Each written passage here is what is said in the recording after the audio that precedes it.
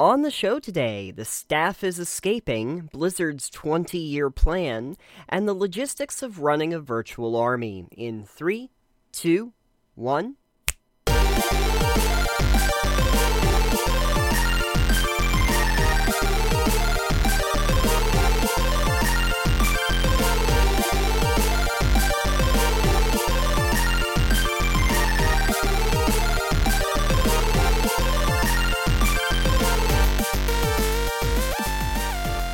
So, Alex, how much snow did you get up there? Not nearly enough for people to be happy, and too much for me to want it. Do you have enough that you can make a very small snowman? My friend did make a very small snowman. It was tiny.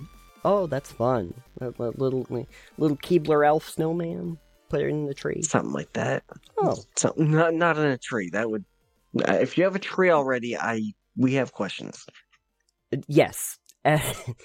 Anyway, so from all of the small snowmen that are out there, welcome to Total Pebble Knockdown. I am Nathan.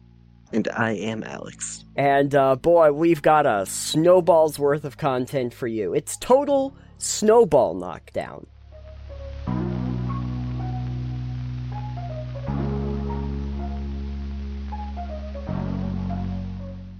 So first up on the show, we have a little bit of business news. Not necessarily great news, but something that we kind of have to talk. Maybe it's... Kind of. It's bad news mixed with good news. Anyways, as much as I don't care about news a lot of the time, when I saw this breaking, I was like, ooh, must share with Nathan, because I know he's going to want to talk about it once he sees it, and so we're doing that.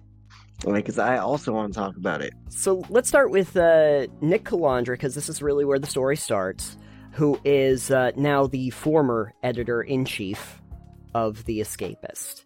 And he announced on November 6th that he was fired from The Escapist, and he declined his severance pay and will not be signing an NDA. And he said, I'm incredibly proud of everything my team and I achieved over the last 4 years and the community that we built together. Figuring out next steps now and moving forward. That was on November 6th. For anyone who is not familiar with what The Escapists is, they do gaming, journalism, gaming news. Formerly did videos. Yes. We're going to leave that formerly in there. There are still people at The Escapists who do articles, and Nick and the team have said, don't be mad at The Escapists. They're not the ones who did it, so don't do that. But anyways, The Escapists...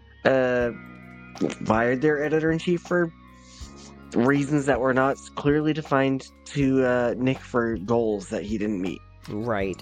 My understanding from what Nick was saying is that there were unrealistic goals that were basically being set upon him. Right. And after pushing back on that and saying these are unrealistic goals for me to meet, they were like, okay, well then, bye. Goodbye now. Yeah. So, Nick got fired, and that started a, I don't know, I think you said you watched the live thing they did? Yes.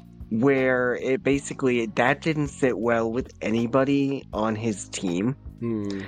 And what followed suit were mass resignations from everybody on the Escapist video team. That's right, and I think the most notable ones there would be like Jack Packard and, of course, Yahtzee Croshaw. Yes, which is why when I saw that, I was like, oh, Nathan's going to want to see this. Yahtzee, for anyone who knows what he does, it's zero punctuation, or formerly did zero punctuation. Right. He's been doing that show for 16 years. Yes, there's a lot of people that are prominent YouTubers now that are even in the gamer space that grew up watching him do his game reviews. It's been very influential in the space. Yes. The phrase PC Master Race was actually coined by Yahtzee. Yeah, exactly. So, very important to understand the weight of that particular show. The Escapist does a lot more besides that, but Zero Punctuation has continued to be basically their biggest property that they've done under there, if you just look at view counts and reach alone. Yahtzee's left, I had also mentioned Jack Packer just because Jack had done a lot of stuff with Yahtzee and does a lot of other media stuff, so people are familiar with him. He went as well. So yeah, we have a whole list. We've got Frost and Jesse and Will Cruz and Darren Mooney. Yeah, the list is very long. The list is very long. I think if you can on screen edit, somehow put that in there. I'll throw it up. You might have to chop it up to make it not so small because it's a very long list. There'll be a scroll going across at the bottom of the screen right now, so people can see. There you go. Yeah. But yeah, so Nick got fired and took with him the Escapist's entire video team. So their 1.2 million, strong subscriber YouTube channel for the Escapist, unless the parent company hires a new team for it, nothing. Right. They're not going to have anything. They said they might have 2 more videos if they go out. That was a 0 punctuation and another video that were slated to go out. Yes. But aside from that, the 1.2 million subscriber YouTube channel dead. Right. And there's been a lot of coverage about this. The coverage, at least that has been done, has basically been calling this Escapist shooting itself in the foot. Not even Escapist at this point, because they didn't do it. It was Gamers, which is the parent company. Who owns them. They also own Destructoid and a bunch of other things I've never heard of. Right. I looked into it a little bit. I was curious. I was trying to see if I could find their stock prices, see how much that just fell, but it's private, so I could not. Anyways, so yeah, the Escapist crew is no longer at the Escapist, aside from the article writers and stuff. But through something terrible, as in this guy getting fired and taking the whole crew with him, they found something new to do. That's right, they did. And just a couple days ago, I want to say, they did a live stream announcing their new venture, a YouTube channel, and going to be a Patreon, a Discord, I guess, which is Second Wind. Second Wind. And so it sounds like the content's going to be very similar.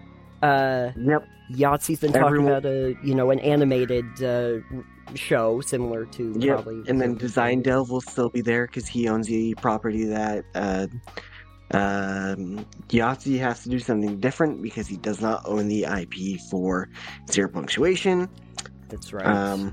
I've actually got a small tweet thread up from Yahtzee right now I wanted to read. 0 punctuation is the big thing. Everything else is great too, but Yahtzee was really, really... It's kind of important. So he has a new thing, and I don't know if you heard what he was going to call it. Oh, it's Fully Ramblematic. Yeah, so the name of his longtime blog has been Fully Ramblematic, and so his new show is Fully Ramblematic. Perfect. And the tweet says, Fully Ramblematic and all Second Wind's content will of course be 100% independently owned and funded, so any support you can offer through the Patreon will go a long way. The response to that, it's already been mind-blowing.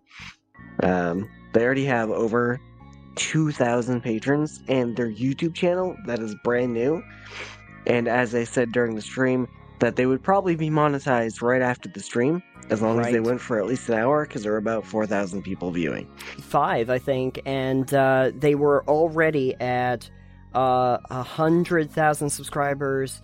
They put out a tweet about that. I checked it earlier, and it's about at 128 now. Right, which for a brand new YouTube channel with no real content right now, by the way. Yeah, with one video is ridiculous.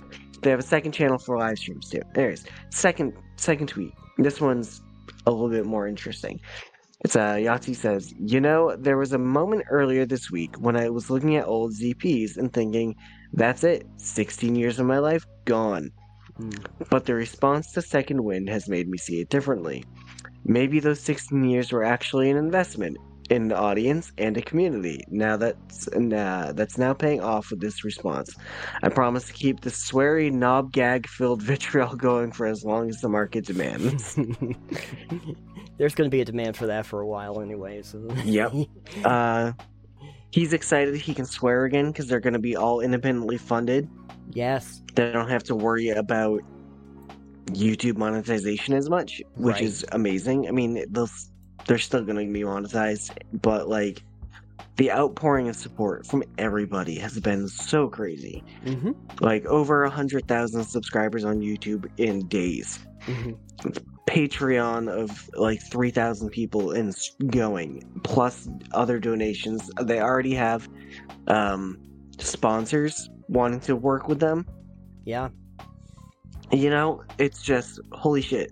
Yeah, it's a fledgling company that is already, I think, from the gravitas of the people that are inside of it, there's a lot of people that are excited to jump on a new venture with all of the people that are in Second Wind. And that's the big thing too.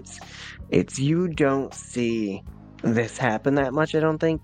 No. In a lot of places. But the fact that Nick was so beloved by his crew that did videos with him, that every single one of them in solidarity just kind of went, hey, you know what? We're leaving. Fuck this place. Yeah. We're leaving. We're going to follow Nick. We don't have a plan. We're going to follow him. And I think that's paying off right now. Yeah. It's like they are no longer beholden to a company that does not care. I know they were saying during the live stream that, like, being able to self-promote their own stuff, Yahtzee has a game and his books, and they were clamping down on him for doing that. He's like, nah, I can shill this stuff all we want now. Yeah. It's our stuff. We can talk about it. We own it. So it's really awesome to see that. Yeah. Like, they should be allowed to, obviously. Yeah.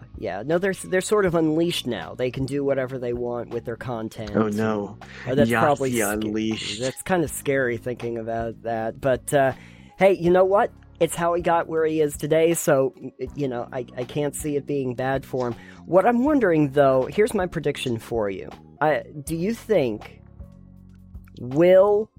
and at what point do you think Second Wind will become a bigger asset than Escapist now that they've... in what metric? In terms of channel strength, in terms of revenue? I don't honestly know because, well, if we're talking about the Escapist YouTube channel, it'll be when it hits over 1.2 million subs. Given that the Escapist YouTube channel is probably dead in the water, it doesn't take much. They're still going to get residual views from people watching old videos, I'm sure. If you're talking about the Escapist website and the magazine, essentially, I don't know any metrics for how much traffic the website gets. Right. And they're not really going to be competing in that space because they said they didn't want to do a website, so... Yeah. But they have said that Darren is going to be doing an article for the $10 a month patrons. Oh, okay. Because he loves doing it, and he was, I guess, one of the best people that was on the Escapist for that stuff. So they're like, yeah, he still wants to do this, so... So we'll do it for the patrons specifically. Well, that's good.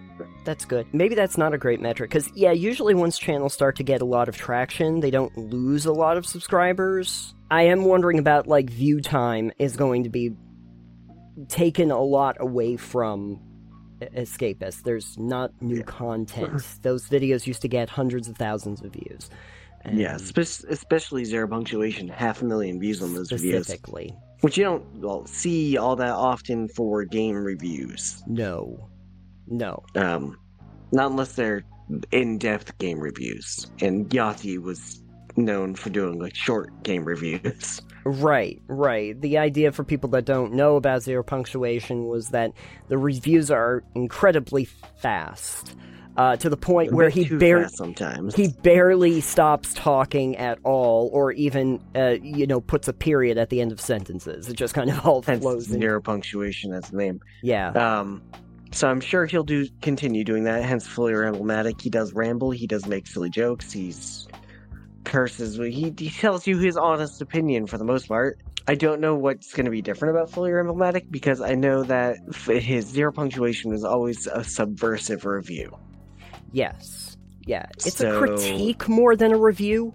Because he's a game critic. Yeah. But it's interesting because when I was watching the live stream, he said something that I think people mistake about Yahtzee, is that he said, I really love games and I love the industry. Because I think when people watch Zero Punctuation in the same way that they used to do with, like, Sterling, they have this impression that these people hate games. And it's like, no, they're critical of games because they love the medium, And so it's important to understand that, and they'll be more than happy to come out and specifically state that, sure, we hate games, except for, let me give you a laundry list of all the games we love. Yeah. So hopefully, with that kind of a passion, especially with people that really love the medium, I'm really thinking Second Wind is going to be a good takeoff point. They're already very strong out of the gate. There's a lot to still really unpack here that we're probably not going to get into. No. They have a Discord. If you want to join that, I'm sure right now it's mostly just announcements and whatnot, which is fine. They're trying to get all their stuff rolling. Everything's going to be free at the gate for videos, but if you want to support them, then do that. I'm sure they'd be very grateful, and I just think it's insane. This week, it just suddenly it was hey, fired, took the whole crew of the Escapist video team with me. Every single person that was on that team resigned. Or was fired. Yeah. So it's a kind of a big deal, especially for Escapist. Side note, right here at the end, though, a few days after that happened, we got word that Gizmodo was laying off 23 members of essentially their editorial teams for all of their magazines, which is over Gizmodo, Deadspin, Kotaku, Onion, and they shut down Jezebel altogether. And so they had put out a statement about that. I'm pretty sure that those writers are going to find new jobs, but it's I don't know. Games media is a little shaky right now when it comes to... Yeah, I was thinking that. Good thing we don't do any kind of important games media. Yeah, and if we did, I guess we'd be independent. We don't really work for a company, and I guess it's probably good that we don't. Yeah. Our that job being would be said, tentative. hey, if you want to buy TPK, no. It's we're worth nothing. Listen, so I am going to request at least $10 and a bag of Skittles if you want to buy TPK, okay? It's gotta be Skittles. Can't be the off-brand stuff. I need the real premium stuff. Let us know what you're thinking about Second Wind, what you'd like to see from that channel, what you're thinking about these shakeups in games media, and what do you think? Hey, if you're from Second Wind and you want to come and talk to us on the show, let us know. If you want to slum it down here, that's perfectly fine. We're more than happy to talk to you. Yeah. We're happy to understand exactly what's going on. We always like to have a better idea. But, let us know in the comments down below, and tell us if you have any additional information or other stories that we might have missed in this genre that you'd like us to cover.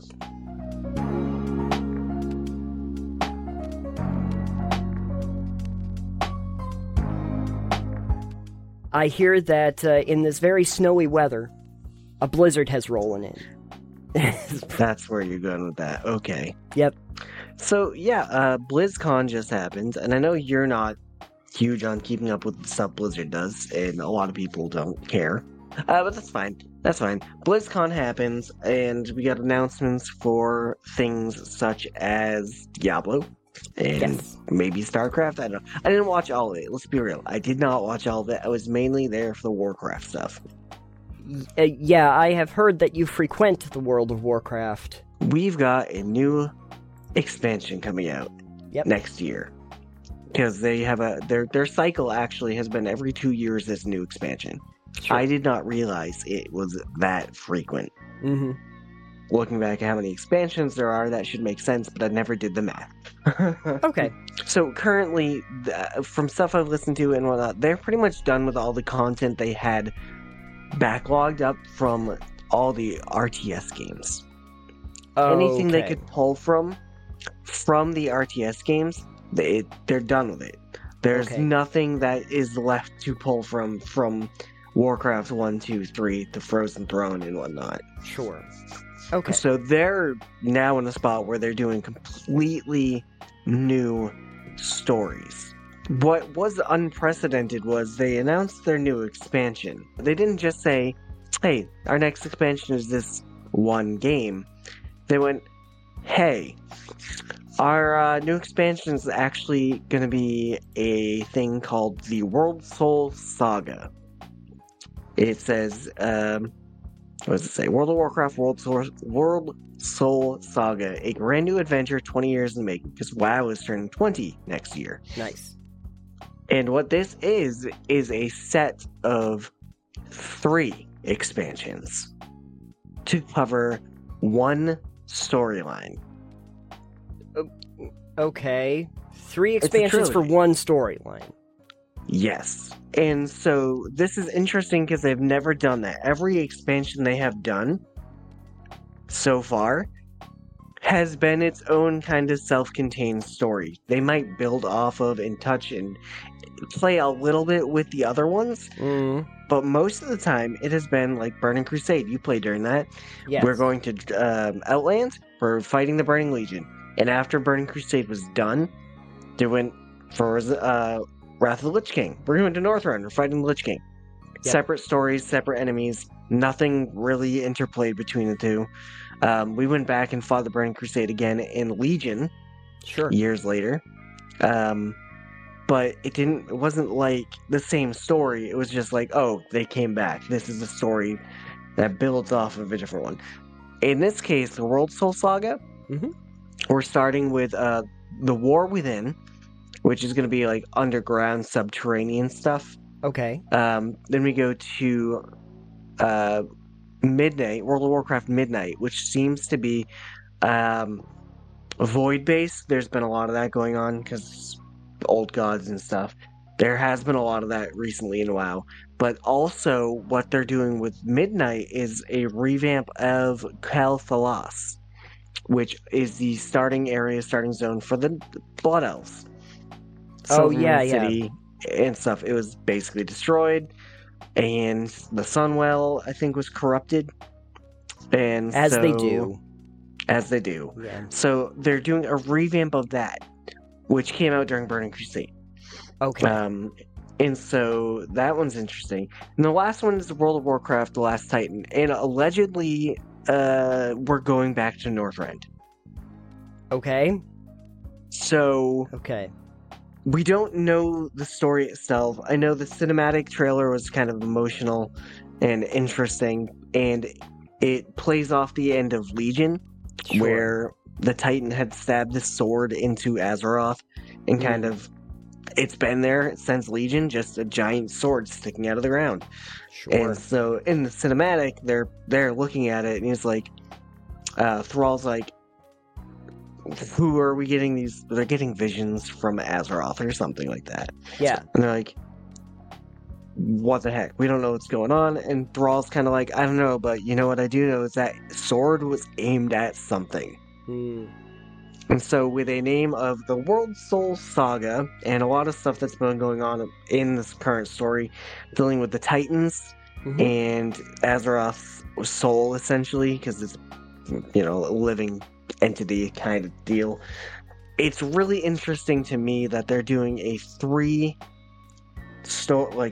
arc trilogy for this, because they haven't done it before, and I'm thinking it will give the story a lot more time to be told. And the cycle they do these in the 2 years, they kind of push the story to a breakneck pace for a lot of it, and don't space it out quite enough, where, especially if you're coming into it, you go, hey, I just started, I'm doing the story for the first time, and this has been out for a year already, and then the story goes, cool.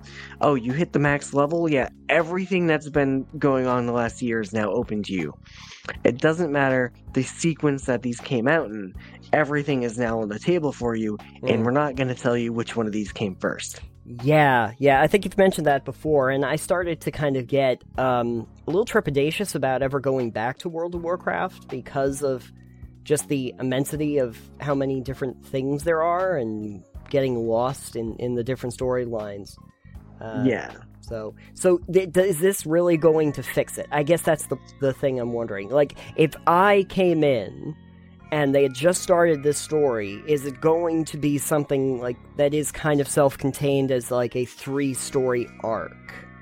I'm hoping it'll be enough there for a 3-story arc, especially with them doing it in this fashion, that I'm hoping you won't get lost. Like, not you personally, but I'm hoping that anyone coming into the game for this and like not having a lot of backstory to it, I'm hoping that it will be, hey, here's what's going on, here's what we're gonna do, and like tell the story through and not assume you know all of the 20 years of information behind it.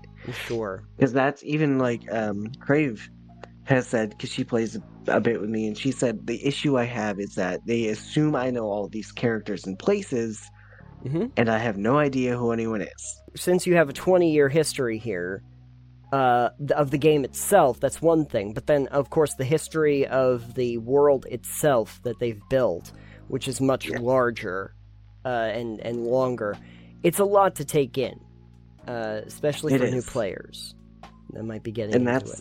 I feel like that's the biggest issue WoW has in general, is that the game is fun. The gameplay is decent. They've made it's more fun than I think it's ever been. They've been working class overworks for this expansion. The flying overhaul has been great. How the game feels to play is great. I think they need to work on the pacing and the way they tell the stories, because they do tell interesting stories. But I think that the demand of an MMO being a live service game and needing to push out constant updates makes it so that the way they tell the stories isn't always ideal for cohesion. Right. That being said, I'm excited. I've never seen them do a 3-arc story this way. Are they trying to jump on the whole trilogy thing of, like, getting out 3 pieces? I think what they're trying to do is put all the cards on the table. They have a new creative director for WoW, Chris Metzen, if you're familiar with the name. Not really. So he is the iconic voice of Thrall. He was the voice of Varian Wren. Varian died. I think he was maybe Uther, who also died in Legion. He'll come back. He'll come back. So they killed off or downplayed a bunch of the characters he voiced because he had left Blizzard back in like 2016. He was burnt out. He was doing stuff for WoW, StarCraft, maybe StarCraft, WoW, Overwatch, and Diablo at least, and he was burnt out, so he quit. He is now back in the sole position of like lead of World of Warcraft. He is just in charge. The creative director, I believe. Okay. And so, like, he was originally one of the people that was on the Warcraft team at the core. Sure. Forever ago. And so, with him back, like, at the helm, we're hoping, the community is hoping at large that WoW will just feel better. Because since he's left, it's kind of, people have been like, yeah, WoW kind of lost some of that bite. Sure. Excuse me. Like, the stories have been interesting, but they haven't really had any teeth to them. It hasn't really felt Warcrafty. And so people are hoping that with him back, it'll make things feel a lot more Warcraft than it has in a while. Sure. Okay. So we're going to see how that goes. Chris in charge and bringing the team with him, and like this announcement is kind of them going, these are the cards we're putting on the table and what we want to do, and hopefully it does well, because it's really cool. I think it's really cool to see like a 3-part story like that, because it goes, here's what we're doing and what you can expect out of it. Sure. Like, we're not going to give you all the details, but like, here's what you can expect and where this is going. Yeah. That's good. And then, but yeah, they're making, I think, a lot of positive changes. They're bringing the dynamic flying, which is the dragon riding stuff. You like that a lot. It's really fun, actually. It's really nice just zooming around. They're bringing that to the rest of the world. Good. They've already started it. You had a couple of races that you could do over in Kalimdor in the Eastern Kingdoms for Dragon Cup riding, for races, essentially, which let you do that. But they're bringing it to the wider World of Warcraft. And I think that's probably one of the reasons they're going to revamp Hel'Thalos. It's because those zones you can't fly in. I know, I'm excited. I didn't really pay attention to much news for Diablo or StarCraft or Overwatch, because Well, Whatever. Overwatch, yeah, that's not really our thing. I played some of the original Overwatch, and mostly just to realize that this really isn't my kind of game. That's, yeah. StarCraft, I love it, but I haven't played it since the original, so... Yeah, and I haven't played it since Wings of Liberty. Yeah, I didn't even play StarCraft 2, so I don't know. I was actually, I think, since they kind of shelved StarCraft Ghost, I was like, oh, they don't really... They're not really supporting the project, the world building. To be a small tangent for StarCraft, the StarCraft 2 story was great. I didn't play all 3 of them because I sold it as hey, this is three different games, which is stupid. You have to buy instead of doing the 3 campaigns like the original one. So I was kind of like, it was good, but it wasn't good enough to make me want to buy it 3 times. Yeah, that I thought was a little suspect. The issue I had for StarCraft was that if you played StarCraft 2, like the campaign was fine, but it really just felt like an extended tutorial through it. Yeah. So it was like, each mission we're going to introduce something new to it, and then you're going to know how all these units work. Oh, good, now you know how to play the game. Multiplayer. Yeah, pretty much. And I don't play StarCraft multiplayer because that's not fun. That's not fun at all. You know what I never understood, and I know that there's always been rumblings about it, but I am kind of surprised that Blizzard didn't think, hey, what about if we did like World of Warcraft but with StarCraft? Did like Sea of StarCraft or something like that. I mean, that's what Warcraft 3 was. Yeah. So I mean, they already did that. No, I mean, like, do World of Warcraft, but do StarCraft as World of Warcraft. Oh, you mean a StarCraft MMO? MMO, in the same kind of vein, where you could be either the Terrans, or the Zerg, or the Protoss, and you could explore whatever planet they were on, or whatever planet they were trying to... I feel like that'd be hard.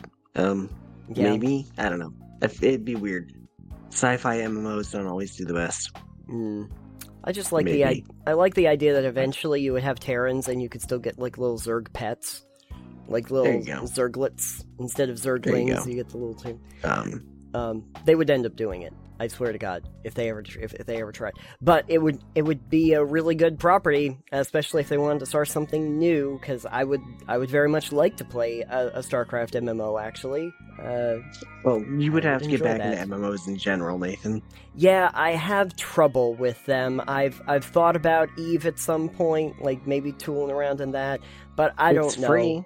It is free. I've been playing a bit of EVE lately, just because I can. Yeah.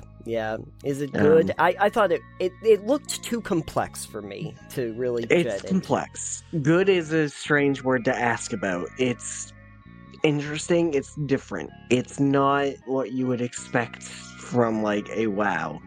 Right. It's deep.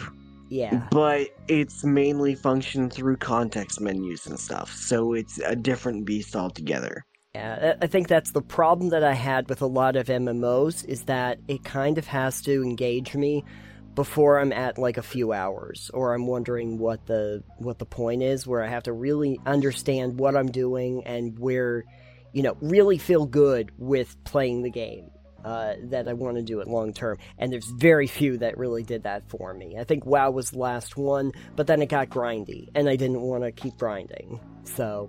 Yeah. At least now the grind is more interesting, since last time you played they didn't have world quests. No, they did not. So these are like after you hit the max level and finish the main story. It's like, hey, cool. You're done with like the main story. You want to just do random quests throughout the world for rewards? You can do that. Mm-hmm. Like it goes, here are daily world quests you can do. Go have fun. And then even if you don't want to do that, there's always dungeons and other side quests and whatever you really want to do, which I think is nice. Oh, sure. I'm not a person who just wants to grind all the time unless I just want to grind. Mm-hmm. But the world quests, especially if you're like grinding reputation, make it a lot easier, because like, yes, I want to grind rep with this one faction. Let's see all the quests for this faction. Let's go. Boom, boom, boom, boom, boom. Sure. I don't know. I feel like you should give it another shot at some point, just because it's changed so much in the last 16 years.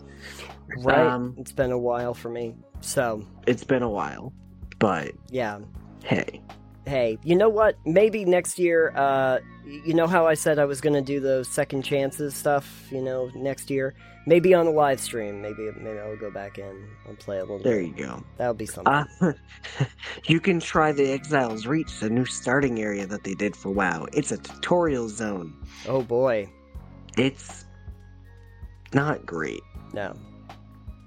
It's not great. I mean... Great. You probably still remember mostly how to play. Yeah. Yeah, I get how to play WoW. You just tool around with stuff. It's fun. Yeah, you just tool around with stuff. Yes. Anyway, if you followed any of BlizzCon's stuff and that we didn't touch on, or if you have hopes and dreams for the future of Warcraft like I do, feel free to add your thoughts to our discussion over on Discord or down in the comments. Yeah. This is mostly just me speculating a little bit and talking to you about this, Nathan, because I'm excited and I'm hoping that the future of Warcraft is better. Sure. Dragonflight has shown us that the game can be more fun again. The only issue people have had with Dragonflight is that it lacks that bite. Yeah. Like, the villains don't feel villainous enough. There doesn't seem to be stakes here where there should be. But overall, like, the game itself has been more fun. So if we can get the fun with that over-the-top dramatic feeling of something is in peril, Oh, sure. I think Warcraft will be in good shape if they can manage to both threaten the world and make it feel like Warcraft and also keep that fun going. So we'll see what they can do. Yeah, I mean, you gotta threaten the world or what's going on, Yeah, as Bellular was saying, because I listen to them sometimes, Warcraft has always been like about the heroes and the big characters and stuff like that, and like dramatic moments and like sacrifice. It's like, if you give us those moments again, those big set pieces that feel really great, that'll be good. That'll be real good. Yeah, certainly. If you are leaving comments down below, one thing I would kind of like to know is, in terms of the Blizzard properties, are you more Warcraft, StarCraft, or Diablo for the big three? I was going to say Blackthorn. Oh, Blackthorn? Yeah. They got to bring back some of those properties too at some point. No. They're too invested in Overwatch and this thing. Yeah. Oh well. Blackthorn mentioned. Anyway. Let us know in the comments down below how you feel about BlizzCon and what you were excited about on this year's BlizzCon. And was it a blizzard for you? Or were you left out in the cold? Or was it a con? Or was it a con? Exactly. Blizzard or con? Or both?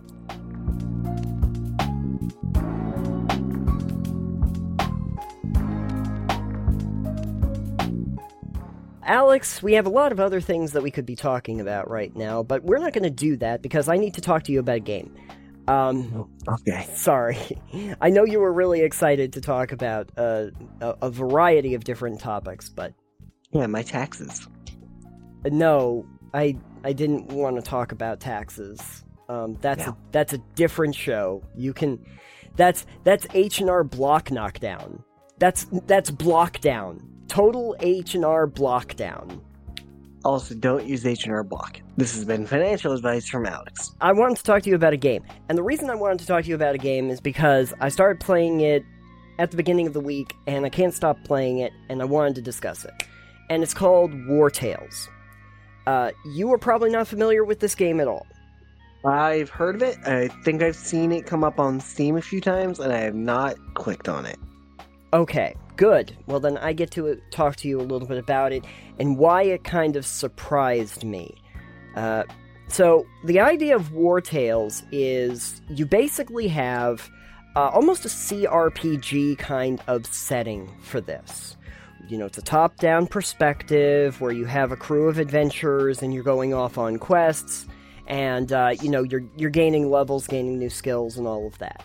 I would say that it's a little bit like if you took maybe the Baldur's Gate kind of aspects of it, when it's a storytelling kind of thing, but more or less, turn-based combat and all of that set in kind of a fantasy world. So the CRPG? Like a CRPG, yeah.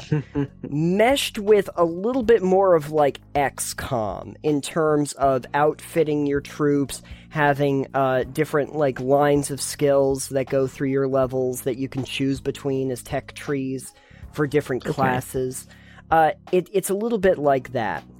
But I think what's so interesting about this is that it doesn't really make any allusions to being like the heroes of fate that are going to go and, take on the big bad evil thing, or that it's a fantasy world writ large, although it has some fantasy elements.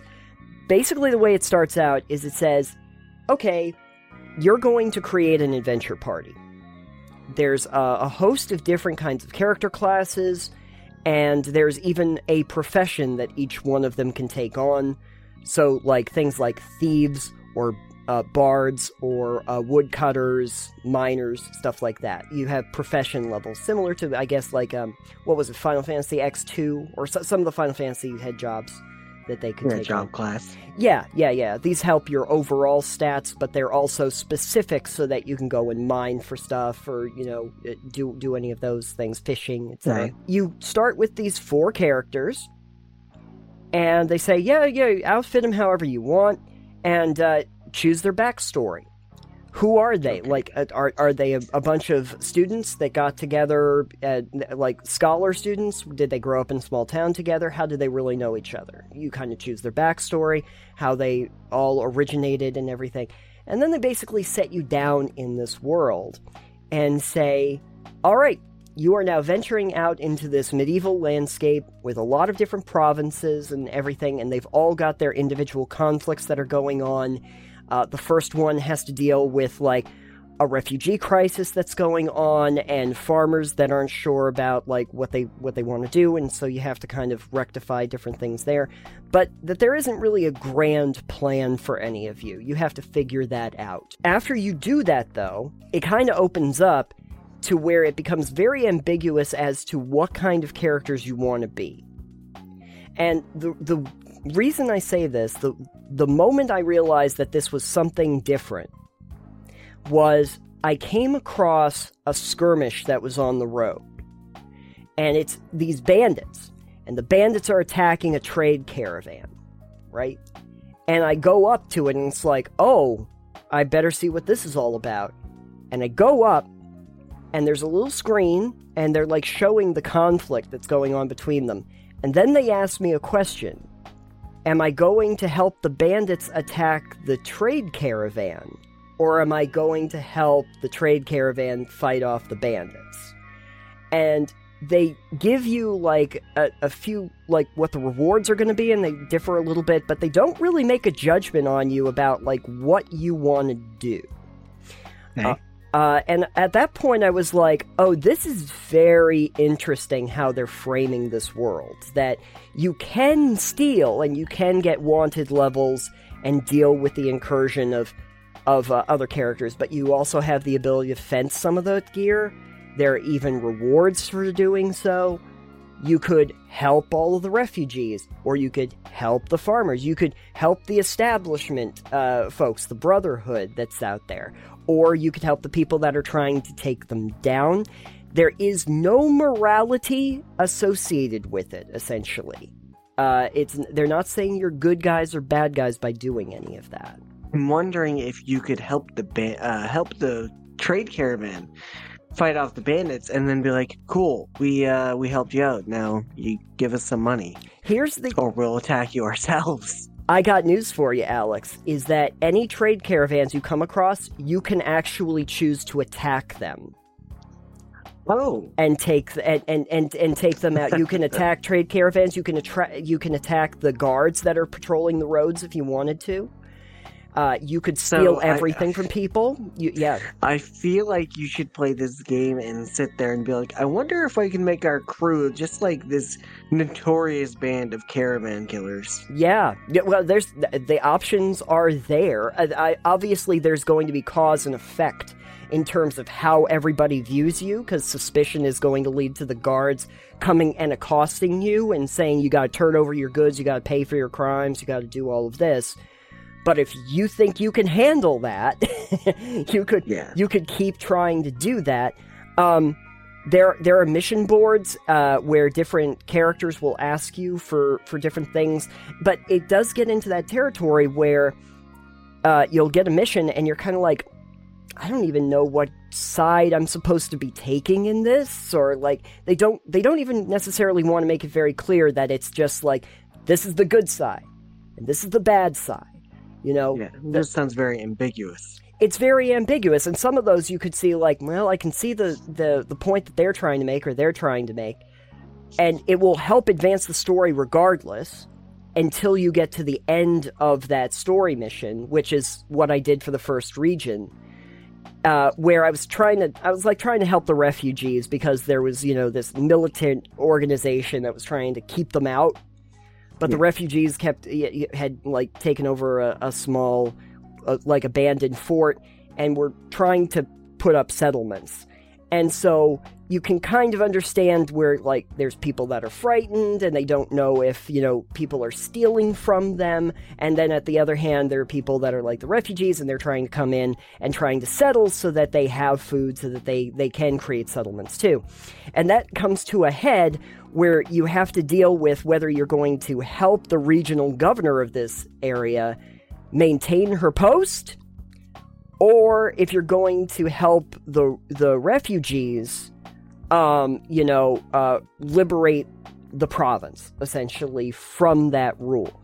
And you can make that choice. It resolves either way, and you'll complete that area and get a bonus for completing the area. But you get to do either one of those. Very, very interesting how it frames it. It's done in sort of real time, but it's turn-based combat, so you get into the arenas if you accost any of the wilderness or anything like that out in the woods. The thing I think is really interesting is you have that team of 4. You start off with this team of 4 and one horse, so that you have more storage space. Throughout the course of the game, though, you get to add more horses if you want, and you can also hire more people, either through taverns, jails. You can free people from jail and have them work for you. There you go. Or your criminal empire starts here. Exactly. Or, this is cool, if you're fighting animals in the woods, you might have the ability, if you have the right materials, to try capturing animals like boars, wolves, or even bears. There you go. Bear army. And tame them. I have a bear. Nice. That works for me now. And it's great. Works. Yeah, works. He gets fed really well. Also, my bear has the trait of vegetarian, so I have to feed him greens. Lame. Here's the thing. So, at first you're thinking, I want as big a crew as I possibly can. But in order to hire them, you need to have a certain amount of valor to spend on it, like a reputation, and you have to have money. You have to have money. What about for the animals? You don't need money to pay them. They don't have a salary. But the animals do consume more food. So you also have to prepare meals when you're at camp. Yeah. As you're going through the world, you get fatigued. And when you need to set up camp because your crew is fatigued, they're going to ask you, what you want to do to feed them and make sure that their needs are met. And so you start to realize that you can have as big a crew as you want. However, you're going to have to pay them, and you're going to have to feed them. And if they're not getting fed and they're not getting paid, there's going to be discontent. They're not going to be happy. You might have ones that leave, or that relationships start breaking down between the different members of the crew. And so you have this balancing act about, like, what do you actually want to do and how big you want this crew to be. And what makes logical sense. But it's that kind of give and take that I really appreciated about it, where you're really thinking logistically about all of these elements.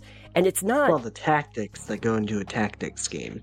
Yeah, the tactics that go into a tactics game, but just even from the logistics standpoint of, I gotta keep food on me. I need, like, a cook so I can cook the food that it has more nutrition value so that they can do that. That I can set up tents, and that I can set up, different stations so that they're happier, so that they can get more points for special skills when they rest. That I have a lookout tower so they don't get ambushed at night, or it's less likely. All of these things that they kind of put into, like, okay, so you're building a crew and they need to survive, but here's the logistics part of it. And it's not a high fantasy sort of game. You don't have, like, magic, as far as I know, like, but you do have some more mythical creatures that you start to meet. There's, like, ghost animals. There are... Perfect. I want one of those. I would like ghost animals, too. I have not been able to figure out how you tame them yet. That's a different thing. Ghost box. Ghostbusters. I need there you go. Yeah. They need an add-on that just lets me have the, the Ghostbusters blaster. And then I'll... Yeah, just don't cross the streams. Don't cross the streams. I gotta make sure that that's, like, a thing. There are... ancient ruins that you can go in, and if you have scholars, you can even find tablets and stuff that you can translate. But there are, creepy critters that are in the temples, and they'll come after you. You need to have torches if you're going to go in. If you run out of torchlight, your entire crew is going to run scared out of the temple and suffer some penalties. They're going to get broken bones. They're going to get fatigued. They're going to get frightened and bump their head. So you got to know about how much light you have. And it's just interesting because a lot of these systems that they put in place about the bonuses you get for completing missions, about the points that you can put into different skill trees, it's not made explicit when you start the game. They don't necessarily even tell you about it. But then they're like, oh, you got a skill point. And then you start to realize, oh, there's a whole range of different things that I can do. There's, like, relationships that happen between the different crew members. And if you accidentally, like, swing wide and hit one of your other crew members, the relationship between them deteriorates. And they don't work as well together afterward.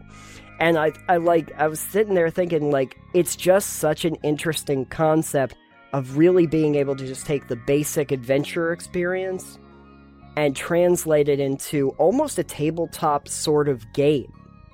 And the logistics that go into it. It's not necessarily as epic as something like a Baldur's Gate 3, I'm sure, or any of those, but tries to kind of create more of a realistic sort of aspect of what being essentially a mercenary group in this medieval world is going to be like, and what it would take to actually run an army that's going through the landscape. So, real interesting. You even get the ability to eventually build your own, weaponry and armor and stuff like that, augment it, all of that stuff. Do you get a base of operations?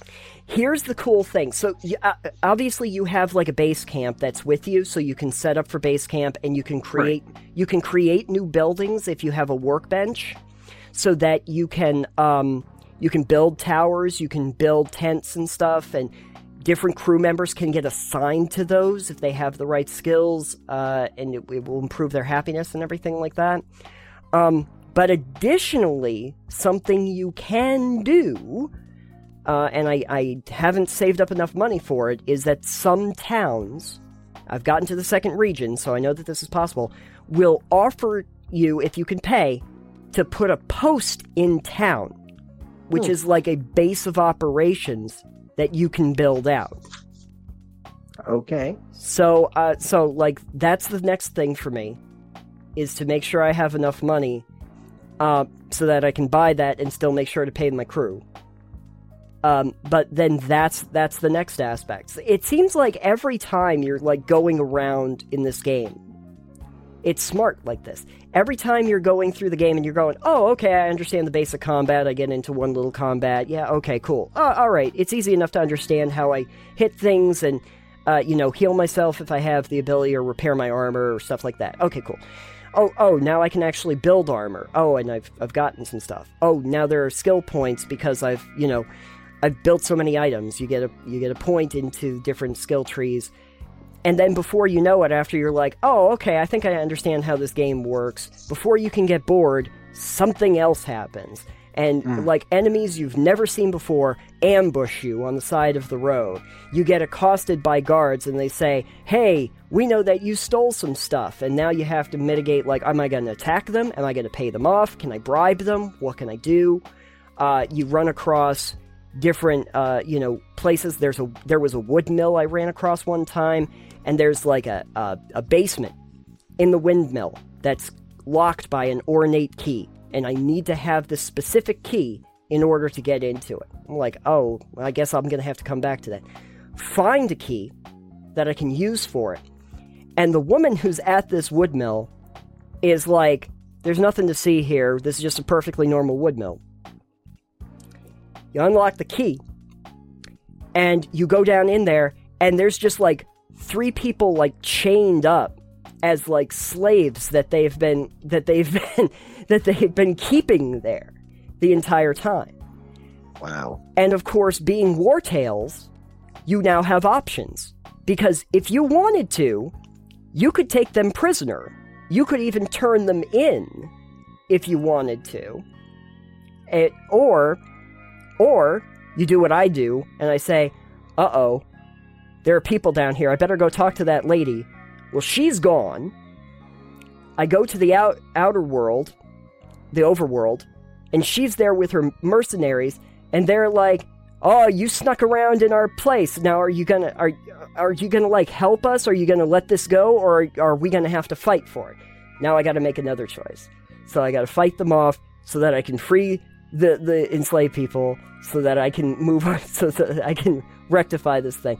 But every single time they, like, keep presenting you with these scenarios in the overworld that are just really interesting, and they won't tell you about some of it. There's cliff faces that are too steep for you to climb up, and I kept going, oh, that's really annoying, because now I got to do this long loop around, and then I got to come back, until I realized, wait, you can make pitons, like the pitons with the rope and everything.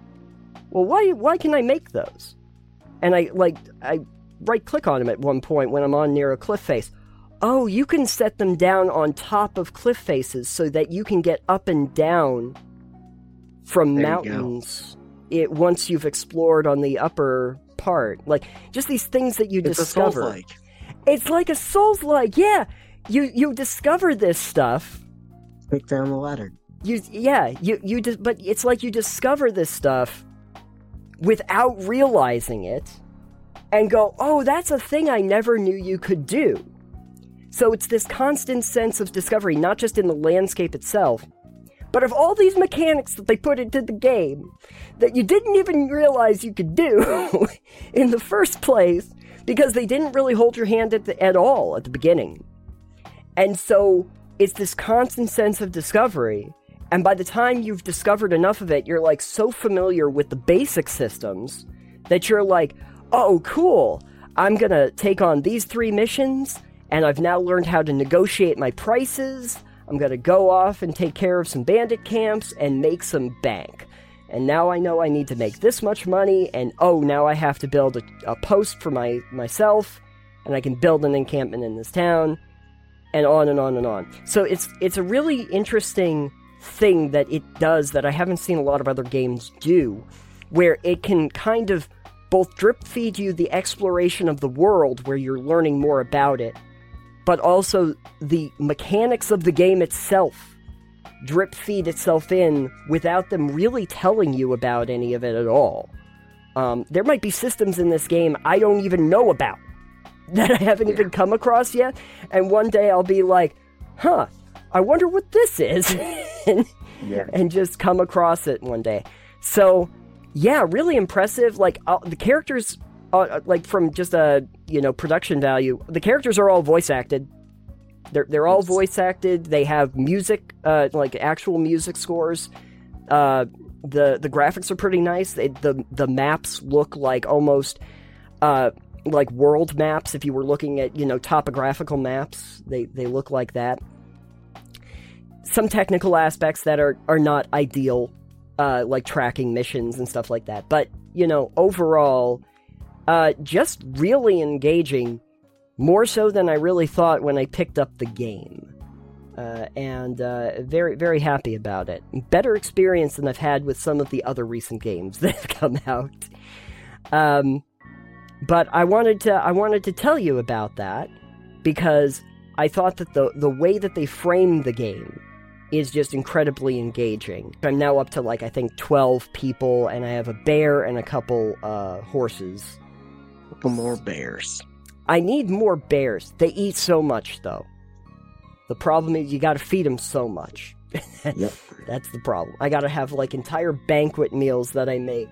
It's like level 3 cooking so that I can feed the freaking bear and the horses. So that's the thing. You want to be careful about that. Your resource management is part of it. It's really good in how it presents itself in all of those different aspects. I like the ambiguity of not really telling you, these are the good folks, these are the bad folks.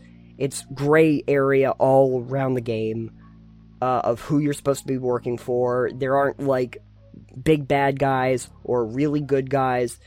They've all got problems, and you gotta figure out who you'd rather work for, and as you try to solve the problems of each individual region. But it's not like the big world-ending sort of thing where you have to deal with them. So anyway... Okay, I'm done talking about War Tales. Okay, cool. I'm done talking about War Tales. If anyone out there has actually played War Tales, though, let me know in the comments down below. And what did you think of it? And do you like the systems that they put into place?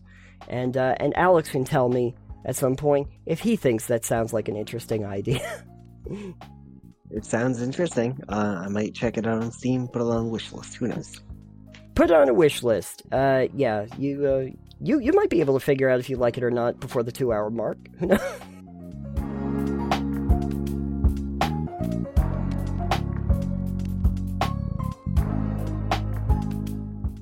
Alex, I think we've been fully ramblematic all our own for enough time here. So if folks would like to hear us ramble about something else, where could they go on the internet? If you'd like to hear us do anything else, please go to TotalPubbleKnockdown.com. Check us out there. And while you're there, check out our Patreon banner. You can find episodes early over there, as well as some of the additional stuff that we talk about off air. You can also find us on every podcast app known to mankind. Rate, review, and subscribe while you are there. And you can even find us on whatever the social media networks are called these days. I am at Citadium. I am at EXP Limited, and the show is at Pebble Knockdown. So check us out there for any and all of your pebbling needs. And with that being said, thank you for joining us on Total Pebble Knockdown, and we will see you at not the movies, but the games. That's, I'm trying to do the Siskel and Ebert thing, but see you at the movies, but it's not movies. We'll see you in the podcast. See you in the podcast. We give it 2 thumbs sideways. Seacrest, dead. That was last season. Bye, everybody. Bye.